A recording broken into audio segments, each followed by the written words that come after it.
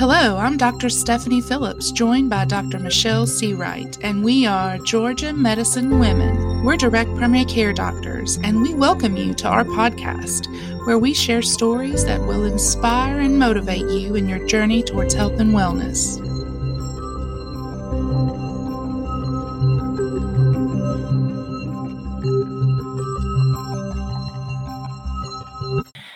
Hey, welcome back to the Georgia Medicine Women podcast. Thank you all for listening. This is Dr. Seawright.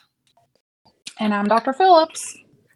And today we're going to hear another historic Georgia Medicine Women story. I'm excited to hear because Stephanie's done the research, so she's going to tell me all about it. Yeah, I've been texting you all week about this, and I'm so excited because I was like just randomly Googling, trying to find more historical, doctors. And this one was such a cool story. So I'm super excited to tell you guys about it. But first, we're going to do our medical mountain speak. And I think you're going to get this one. It's not. Yeah. I think you're going to get this one. Okay. I'm sorry. All right. Ready? Catching. Okay. Is that cough you have catching? Catching? And is that cough you have catching?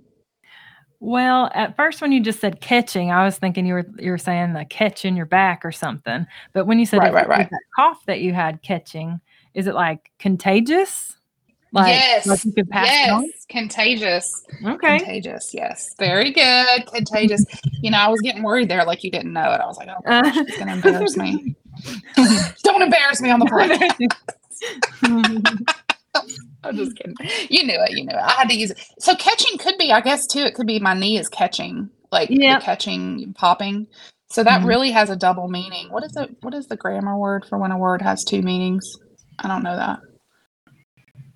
I don't know. Not innuendo. don't put that in there. It's not innuendo. Yeah, I'll cut that part out. I don't know what the word is. I suck at grammar and math. I can do science, but you try to get me to add two numbers together, and I'm like, where's my calculator? All right. Good job, Dr. Seawright. Let's get to our story. This story is set in Savannah, and Savannah is one of my favorite towns. Have you ever been, Dr. Seawright? I don't know if I've asked you. Yeah, quite a few times. Yeah. I love Savannah. I try to go once a year, and I love the ghost tours. They're my favorite. I love ghost stories and crazy stuff like that. And I've done probably every single one they have in Savannah. I've done every single one, and I love them all. But we'll this is a story about one together. Sorry to interrupt, but we'll have to go on a ghost story together. I haven't been on one. Like, you kind of get a little intrigued, but then I find something different to do. But yeah, you'll have to take me on one of those stories. Oh, I'm taking you. And I take pictures and stuff. Like, I'm a psycho about it because I'm like trying to catch the ghosts, I have some really compelling evidence, actually. I caught some orbs last time I went on a tour. It was really cool. So I don't know about ghosts, though. We can have a whole podcast on that, so I'm not going to get into that, but it's super fun, and we'll go. So she was the first female physician to ever work in Savannah, Georgia. Now, who is this? She was I didn't tell you. So today we're talking about Alice Woodby McKane. She is a pioneer female physician in Georgia. She was the first female physician to ever work in Savannah, Georgia, and she was the only Black female physician in Georgia in 1892. So this is like way back. I think that's worth repeating. Go ahead and repeat that. So she was the first female physician to ever work in Savannah, Georgia.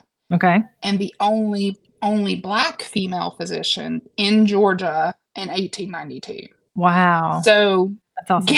Yeah, it's incredible. So she's, really setting a lot of historical landmarks there. Mm-hmm. So she was born February 1865 in Bridgewater, Pennsylvania, which actually I do have to comment on the geography of Bridgewater because it's the very, very top tip of the panhandle of West Virginia. And I'm from West Virginia. So basically she's almost West Virginia. And she was orphaned at age 7. Yeah, exactly. Um, she was orphaned at age 7, which is super sad, and she Mm. was actually blind for 3 years after her parents died, and so I think based on my research, she probably had infection, in her eyes, probably from scarlet fever possibly, and maybe they thought that her parents had died from some kind of infection that she caught. But, records are kinda shoddy back then, and, they just said blindness, but it did go away, and so she got over that, and, um she actually attended the Women's Medical College of Pennsylvania in 1892, Oh, wow. and after graduating, I wanna get more into that women's medical college too, because 'cause I'm like, "Wow, there was a women's medical school in Right, back then, I didn't exactly. know that was a thing." Yeah, so, I mean, there's so many things I don't know, but, so she moved to Augusta, she met her husband, Cornelius McKane. Now this is so fun. And you will know I'm not really a feminist, but I try not to, like, concentrate on, all the princessy stuff with my little girl, not too Right. much, but but I still love the concept of a prince, like, I love the royal family and all that stuff, but her husband is Cornelius McKane, and Cornelius McKane was actually an African prince. He was the great-grandson of King Mana Funake, one of the native rulers who sold the first territory purchased by the American Colonization Society on the west coast of Africa. So from that, the Republic of Liberia was formed. So he had Wow. several different wives, but one of his wives her name was Twahala, and he basically got in a big fight with her over something we don't know, but became very angry with her and sold her into slavery.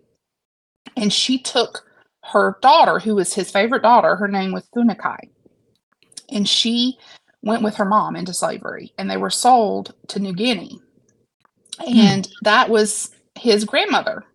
And then he was born in New Guinea, and he ended up, and when he was 18, migrating to the United States in New York, and he became a doctor. So it's a really cool couple. So this is like power couple here. This He's is a like doctor too? surg Yeah, he's a doctor too. Oh, wow. So yeah, it just seems like fate that they would meet. It's like perfect. Yeah. So they get married, and she essentially married a Liberian prince, which I love. Like, okay, she's got her princely man.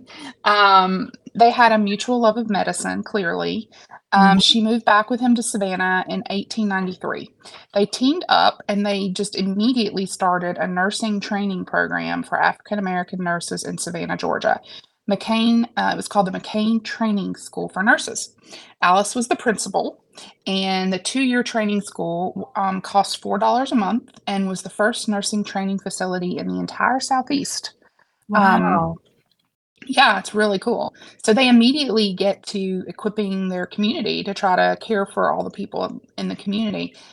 Obviously, there was a health disparity with African Americans in Savannah in 1892. So Right. they're doing what they need to do to train nurses to get them better care. So there was a focus on missionary work at this school as well. So if you wanted to be a missionary to Africa, you could go to the school for free, which is really cool. Oh, yeah. Um, yeah, I love that. Cornelius and Alice, they actually ended up after they founded that school, they handed it over to someone else to run, and they went to Africa, as missionaries, in June 19 or sorry, they went to Africa to serve in June 1895, and they started a hospital in Liberia, and that was really her husband's dream. He had promised his grandmother that he would go back and serve the people of Africa, and Alice, so there was this big push for, um, um, the African American population to travel to Liberia and try to live there. But obviously that didn't work out as history played out. Yeah. But she was appointed by the US government as the medical examiner for the veterans of the Civil War who had moved over to Liberia. There was a lot of African Americans who had moved back to Liberia, and she was appointed to be their doctor, their medical examiner. So I thought that was cool. But they actually did leave Africa, though. It was a very hard situation. The politics in Africa were super complicated. And Cornelius, based on my research, seems to have made enemies in the African Immigration Society. So the African Immigration Society was an organization that was encouraging Americans to move to Liberia. and he didn't. Something happened, and the original story was that they came home because Alice got sick with yellow fever.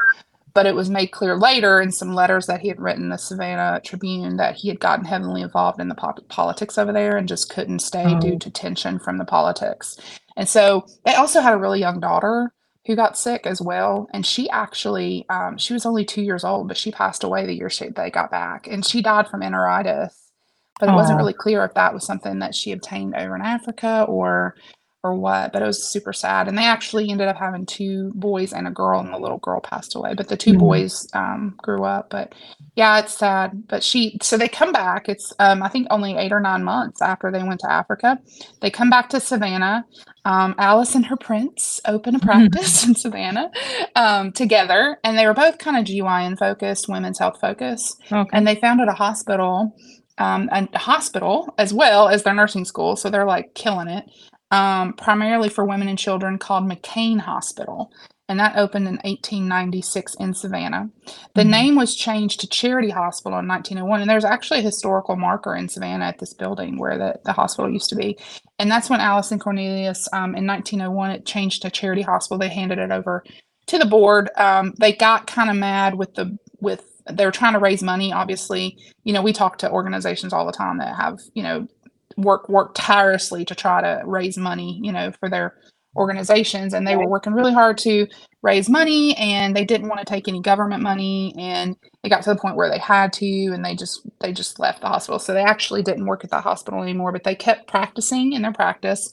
And they didn't want government officials in charge of the hospital because they were very hesitant to allow white people to take over anything. They really thought that it needed to be separate because they were afraid that they would be prosecuted or persecuted, I guess. And healthcare was completely segregated. So you don't even think about. I guess I know about history and everything, but you don't really think about it till you get into these individual stories of these amazing people who lived back then. But it's just healthcare was completely segregated, just like schools. So you couldn't go to, if you were Black, you had to go to a Black hospital. You couldn't go to a white hospital. And if you were a Black doctor, you had to treat Black people. You could not treat white people. But yet white doctors could come into the Black hospitals, so it was just totally jacked up, the whole thing. Yeah, I didn't even think about that until I was getting into this. And I'm like, wow, unreal that was the way things were, but it was how it was. And, racial tensions were super high in the South during that time. And so she actually left Savannah. She moved with her husband to Boston in 1909. He died a few years later. They left Boston because they really wanted to have more educational opportunities for their kids. Obviously the tensions were still very high in Georgia at that time. And they left Savannah, they were both educated. Yeah, they left Savannah. They said. Okay. Yeah, they went up to Boston. So she's still going to be a Georgia medicine woman, though. She still for counts because she did so much stuff for women's health and health in general for people in Georgia. So when she was, her husband died a couple years after they went to Boston, unfortunately, but she lived a long life. She became really active in women's suffrage and also became an active member of the NAACP. She was very active and outspoken, protesting against different things that were just totally wrong and in line with the civil rights movement. She actually helped form a league of 800 women in Boston to protect their communities. They called it the Vigilance. They called it the Vigilance Committee of 100, which I love that name. It's like, we will kill you. But she was really boots on the ground. She was like the vice president of that organization. Like she was awesome.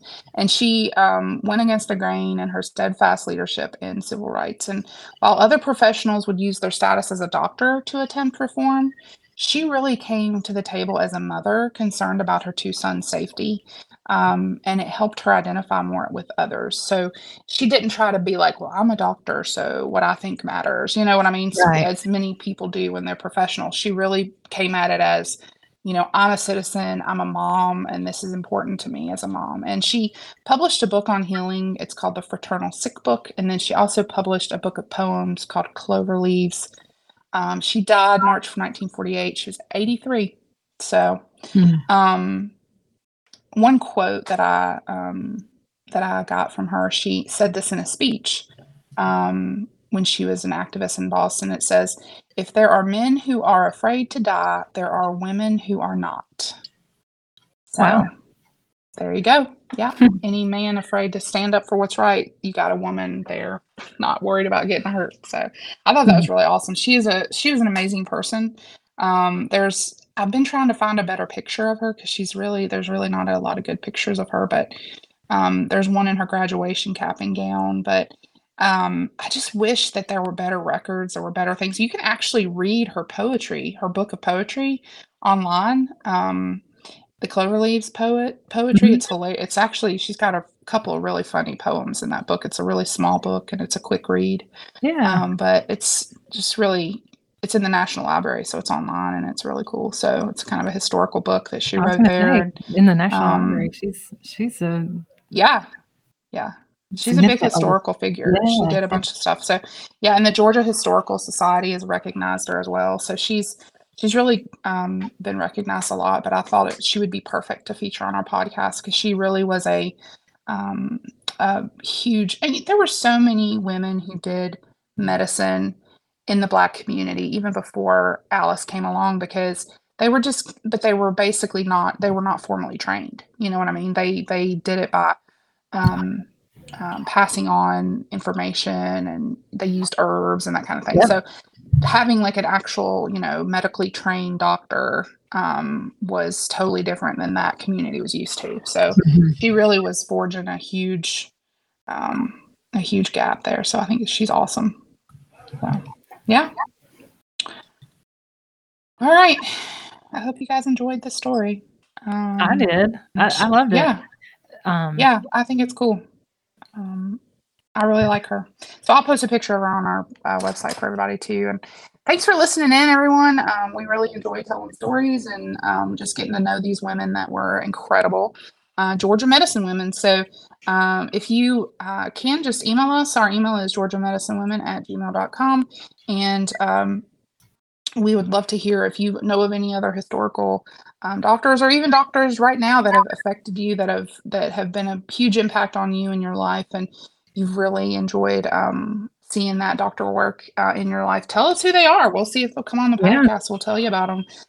We'd love to feature our Georgia medicine women here in Georgia working right now to revolutionize healthcare, doing things that we're passionate about and serving people. So thank you for listening in. Also check us out on Instagram and Facebook. And remember, go to Apple Podcasts and rate, review, and like our podcast and follow us on there. We appreciate that. That helps our podcast grow and other people see what we're doing. We really appreciate everyone listening in, and have a great week. Have a great week. Sources for this episode of our podcast include a Georgia Historical Quarterly article called Black Medical Pioneers in Savannah, 1892 to 1909, as well as a dissertation published in 2016 from Julie Chantal for the University of Massachusetts.